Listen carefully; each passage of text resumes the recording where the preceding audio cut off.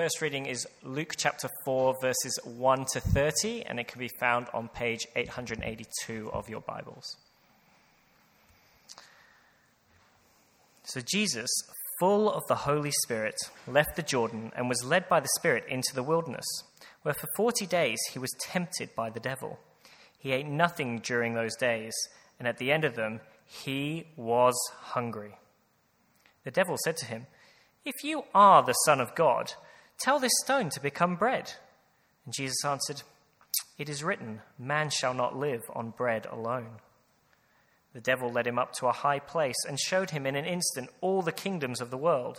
And he said to him, "I will give you all their authority and splendor. It has been given to me, and I can give it to anyone I want to. If you worship me, it will all be yours."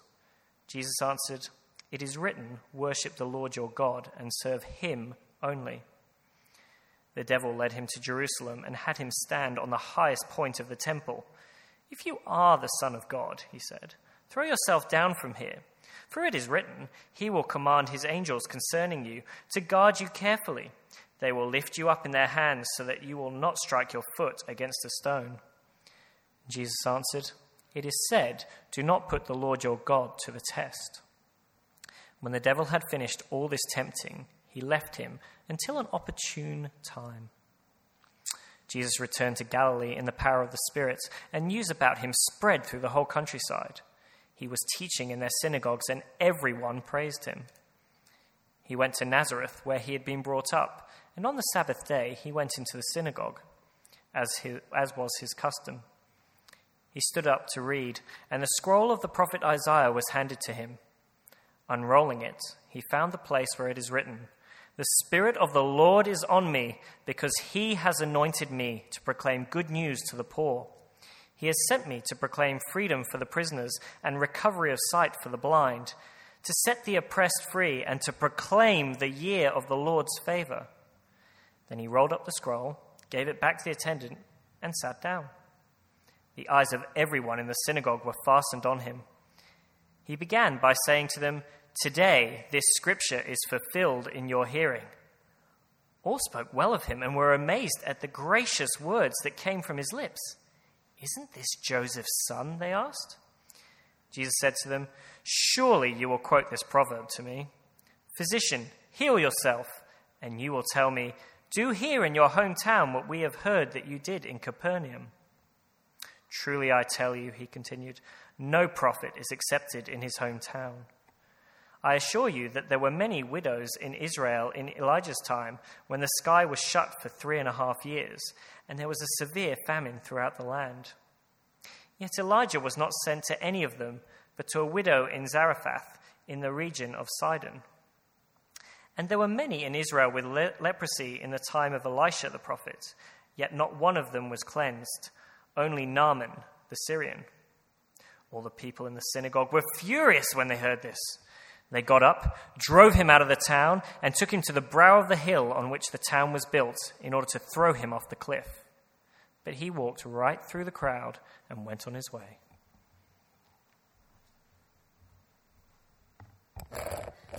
Then he went down to Capernaum, a town in Galilee, and on the Sabbath he taught the people. They were amazed at his teaching, because his words had authority. In the synagogue, there was a man possessed by a demon, an impure spirit.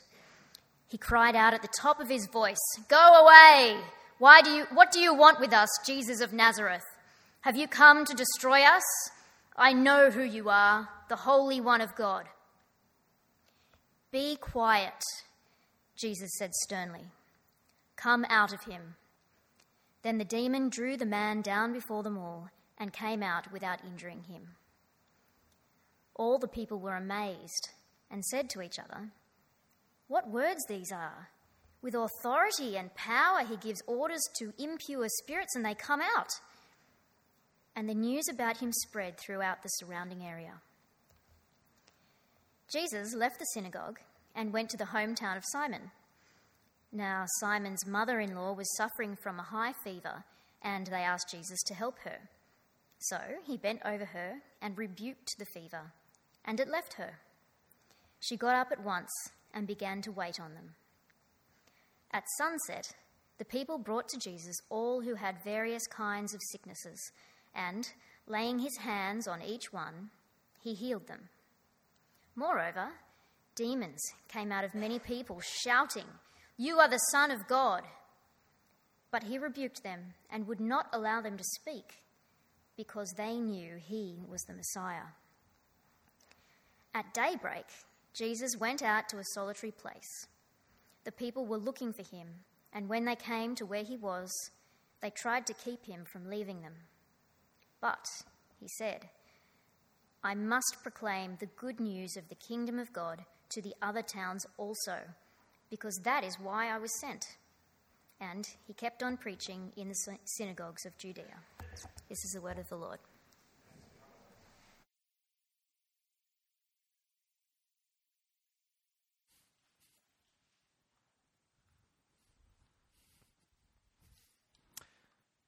Well, I know what you're thinking. James has got a new shirt.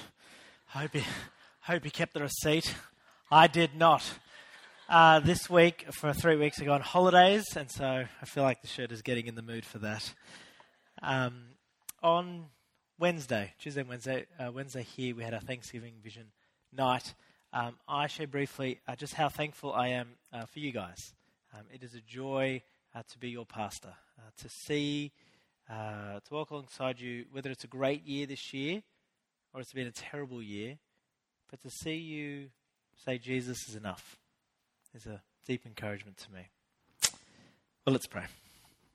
Heavenly Father, we come to you now on this day, particularly this Remembrance Day. And we just want to say thank you for the peace that we've experienced. We thank you for those who lay down their lives so that we can have the freedom that we often take for granted, and that we can hold your word in our hands without fear of persecution. And we ask, Lord, that we'd be ever thankful and that we would hear what you have to say to us today, Jesus, by the power of your Spirit. Amen. A number of years ago, I was at Enmore Theatre and I was listening to one of my favourite bands, The Waifs. Now, who knows who The Waifs are? Okay, all three of us. It was even less at 8 o'clock. They had no idea. I love The Waifs, and there with my wife, we were at the Enmore Theatre. It was great. They were playing all songs I loved, one after the other. But then came a song which I was unfamiliar with, and it went like this. Temptation, flee from it, devil, flee. For I am walking on a narrow way, and I have no need of thee. Sounds good, doesn't it? It's like a guitar. As the song went on, they basically put to music what happened in the beginning of Luke chapter 4. They retold, almost word for word, what happened with Jesus and Satan in the wilderness. And as that song was sung, they're not a Christian band, right? And as I looked around at the audience, 500, 600, 700 of it, I was thinking, what is going through people's minds as they sing about Jesus and temptation and Satan? I wonder what's going through your mind. When we think of temptation, we often go to, don't eat the chocolate.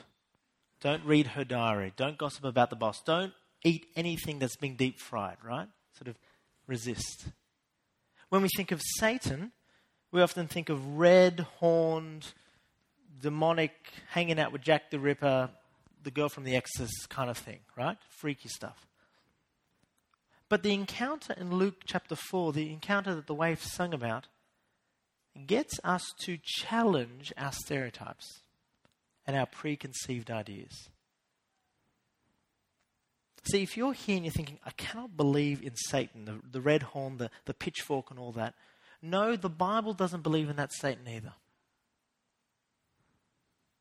But this account that you have in your hands was there so that you, no matter who you are, would get to know not only who Jesus is, but also who Satan is too, and not resort to stereotypes or Simpson episodes. And you'll see that temptation is far more serious than whether you eat that second chocolate eclair or not. Right? Well, let's have a look. Open your Bibles if you close them. Have a look at Luke chapter 4, verse 1. It sets the scene for this encounter. It says this: Jesus, full of the Holy Spirit, left the Jordan and was led by the Spirit into the wilderness, where for 40 days he was tempted by the devil. He ate nothing during those days, and at the end of them, he was hungry. There's a couple of things in that. Firstly, I think it's safe to say that is one of the biggest understatements of all of the Bible, right? Hasn't eaten in 40 days, and he was, quote, hungry. Some of us can't even last 40 minutes, right? Some of you walk past Batch Burgers on your way here, and you didn't buy a burger, and you're regretting it now, right? You're keen for supper, right? He has been in the desert for 40 days and not eaten anything. And why is he here? What does it say? He was full of the Holy Spirit and was led by the Spirit into the wilderness. Jesus is empowered by the Spirit of God and led to the desert. It is no accident that he is there, but it was God's plan for him to be tested like this. Now, there's a subtlety here which we may miss. You'll notice in the previous chapter, there's a genealogy.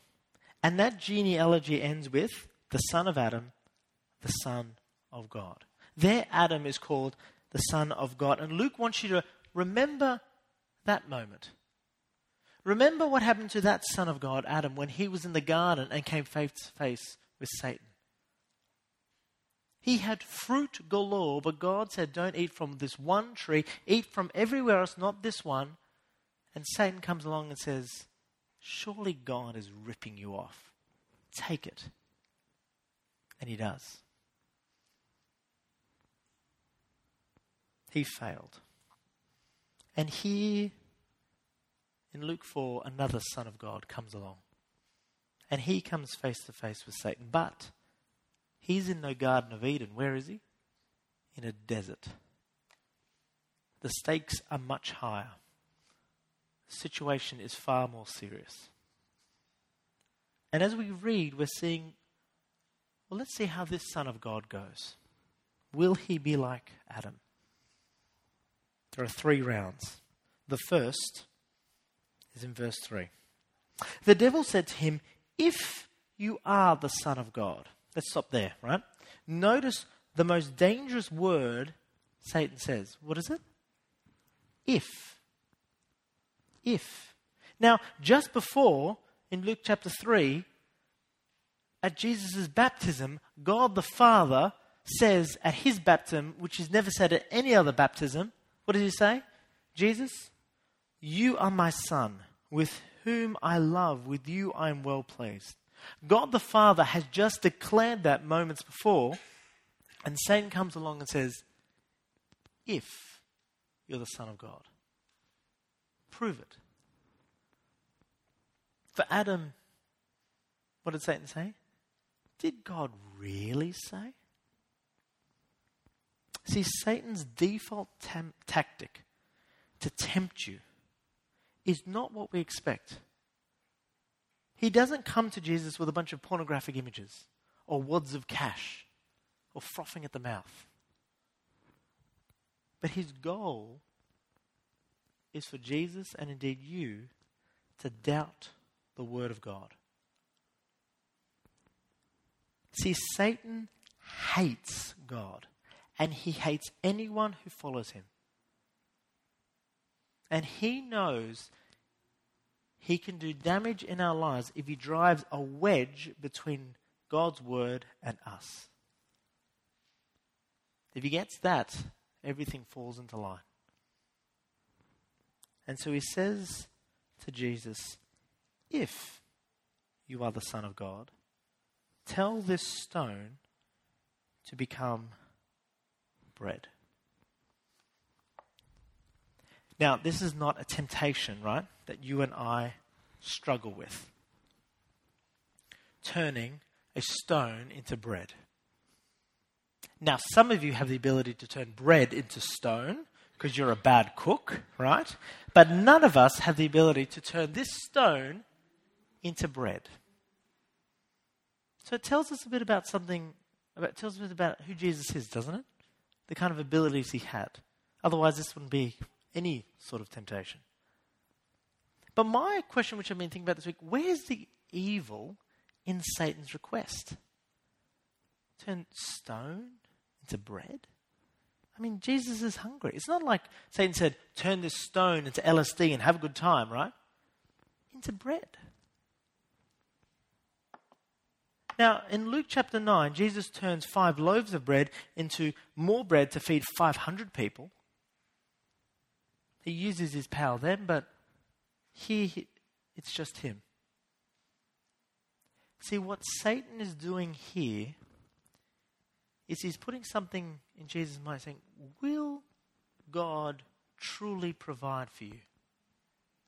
He whispers, why, O Son of God, should you wait any longer? Don't starve. Don't deprive yourself. You do what you can do and feed yourself. Now, you might be thinking, well, it must be easy for Jesus to say no, he's God, right? It's like Superman giving an arm wrestle to a child. It's a no-brainer. But Jesus was God, yes, but he's also man. And you and I are often limited by our ability when it comes to temptation. Jesus was not. It was far harder for him to say no. But what does he say? Verse 4, it is written, man shall not live on bread alone. He quotes Deuteronomy chapter 8, verse 3. Now, I don't know if you could quote Deuteronomy when you're hungry, but Jesus does. And he says right back at Satan, my well-being is not based on whether my stomach is full or empty. He says to Satan that even though I could, I will trust God. Round 2. Verse 5. The devil led him up to a high place and showed him in an instant all the kingdoms of the world. And he said to him, I will give you all their authority and splendor. It has been given to me, and I can give it to anyone I want. If you worship me, it'll all be yours. Now, this temptation is a bit more tempting, isn't it? Right? Satan presents him with all the powers, all the authority, a kingdom greater than Rome itself at the time. Now, what does Satan say? It's been given to me, and I can give it to anyone I want. Is he right? I mean, Satan is powerful, right? But he is full of lies and delusions and half-truths. You may know that with your head,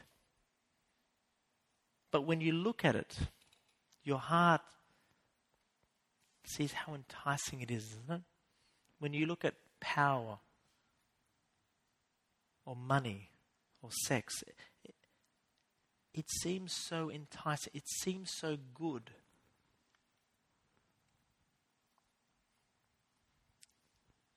All Jesus had to do was a simple bow down and worship, and all be his. When I heard a story this week of a guy called David who was online, and he got a message, Facebook message, saying he had won $150,000.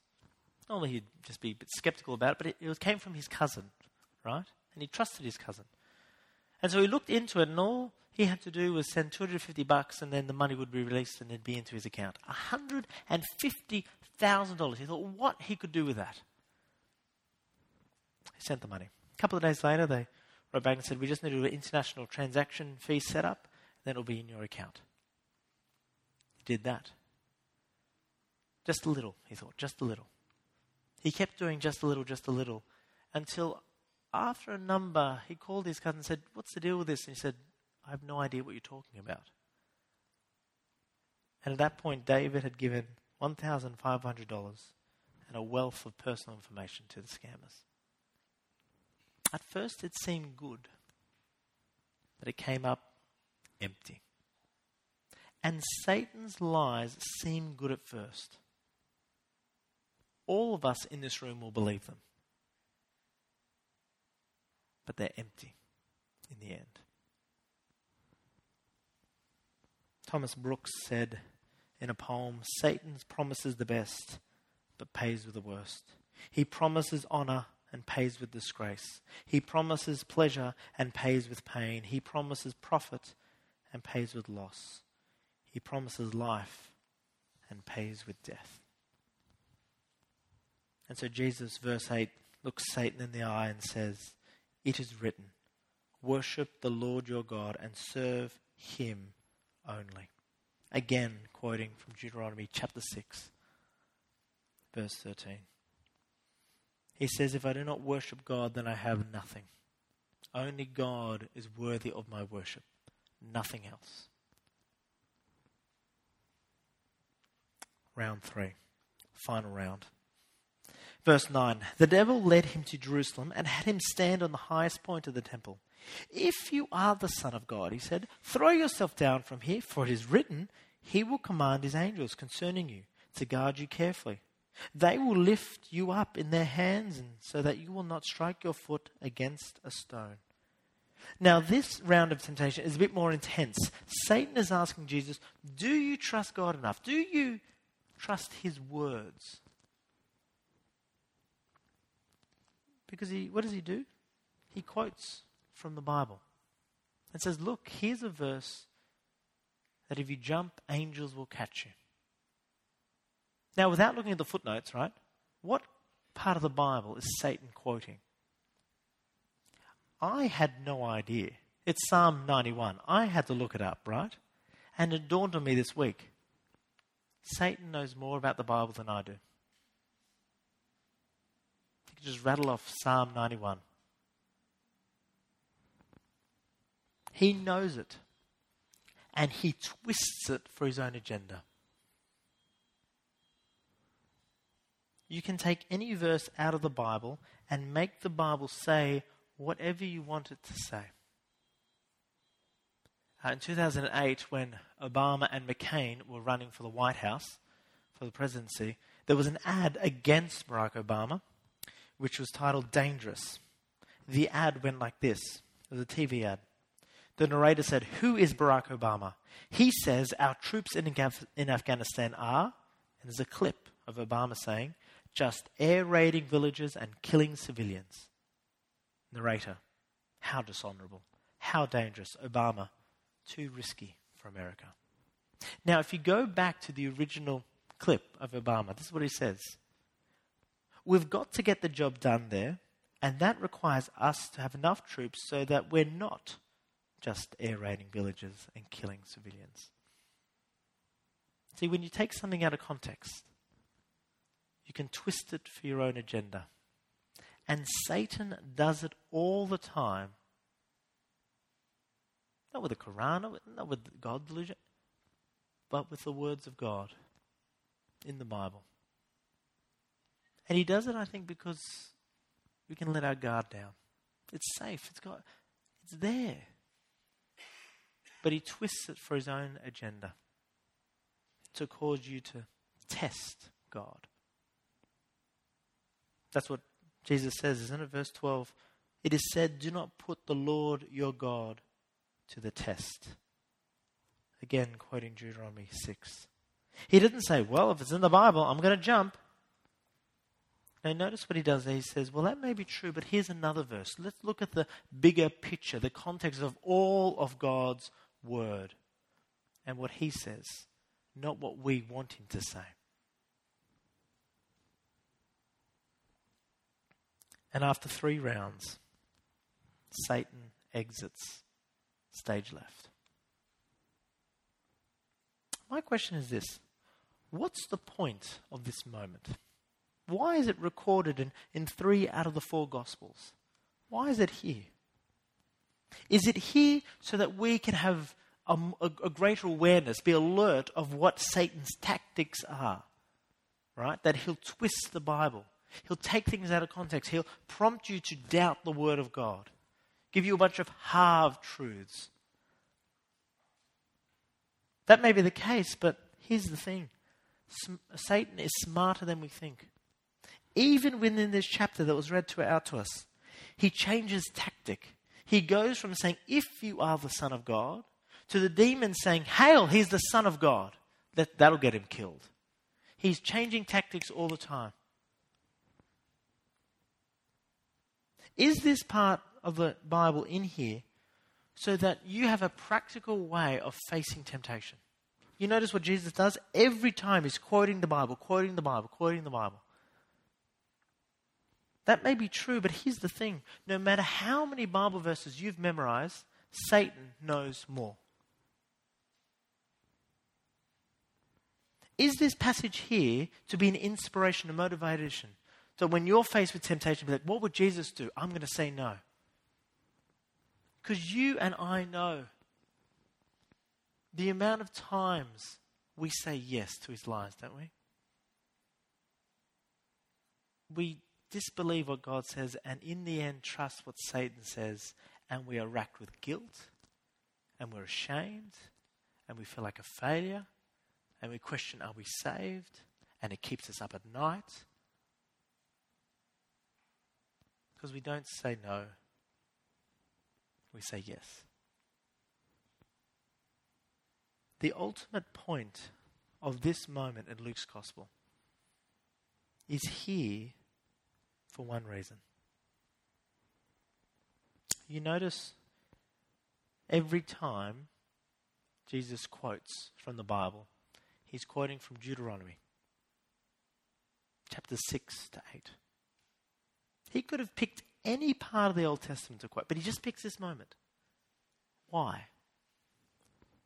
If you look in those chapters, there is God's people in the wilderness for 40 years.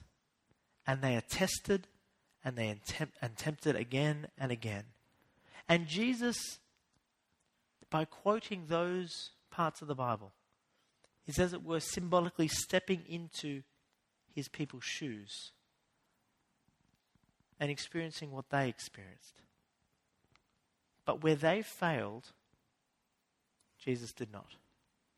Where they disobeyed God, Jesus did not. Where they gave in, Jesus did not. There's a beautiful verse on the screen from Hebrews chapter 4. It says this, "For we do not have a high priest who is unable to empathize with our weaknesses, but we have one who has been tempted in every way, just as we are, yet did not sin. Let us then approach God's throne of grace with confidence."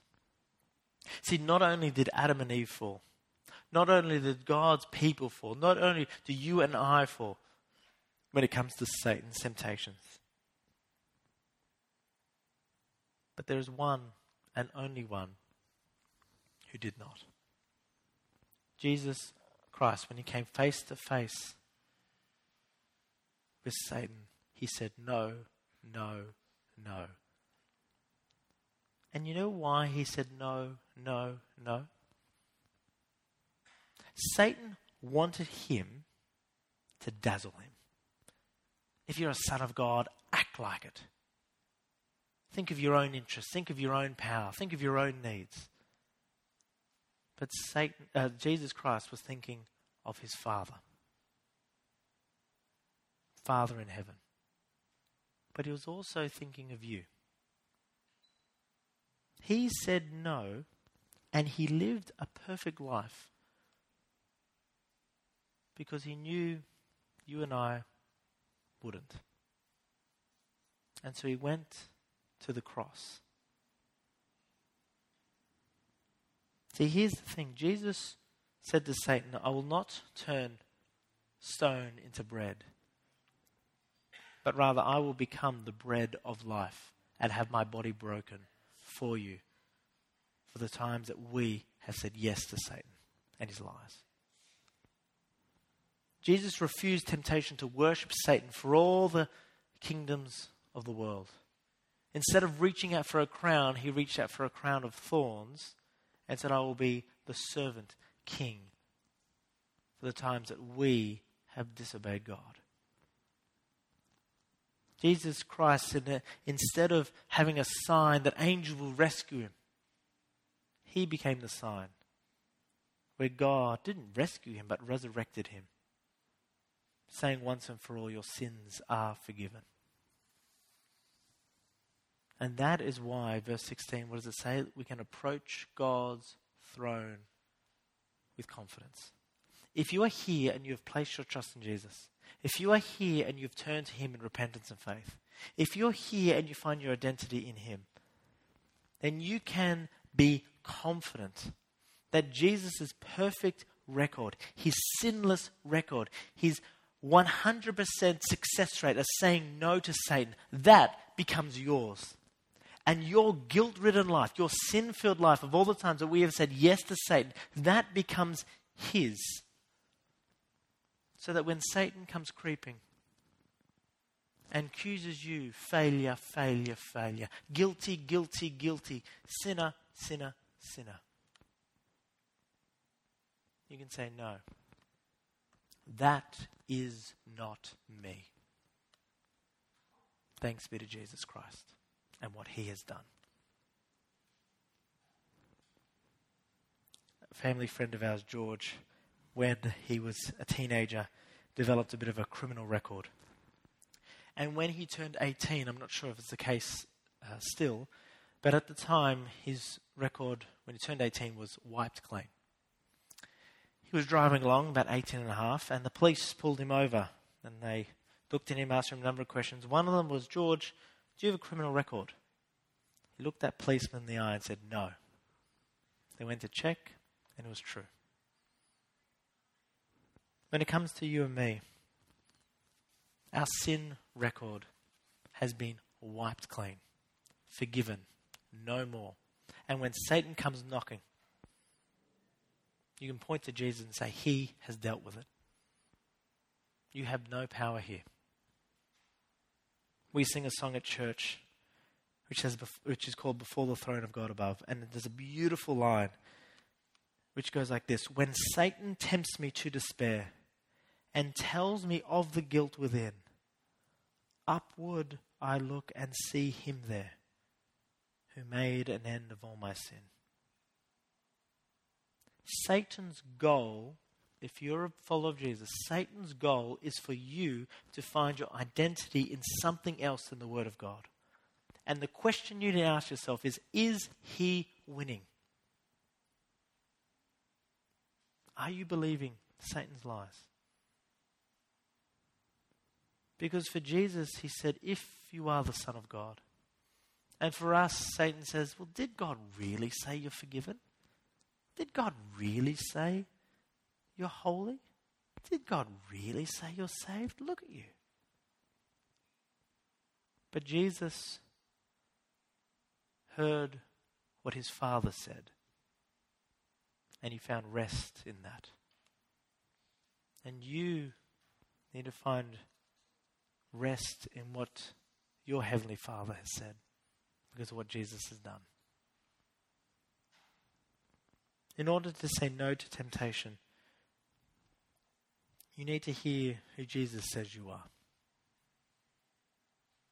If you have a Spirit-filled life, if you trust Jesus, right, you will not so much come face to face with Satan, but you will hear a voice time and time again that you recognize, that is also familiar. The voice that comes when you're faced with temptation or sin. Are you really saved? Are you really forgiven? Look what you've done. Look how you struggle. Do you think you're actually going to heaven?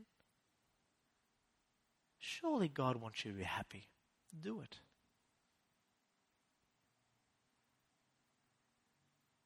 Satan hates God, and he hates anyone who follows him. And his goal in your life is to drive a wedge between you and the Word of God. And so we find our identity in Jesus Christ. He is who I am. He, what he says, that's me, not Satan's lies. Because when Satan tempts me to despair and tells me of the guilt within. Upward I look and see him there, who made an end of all my sin. Let's pray.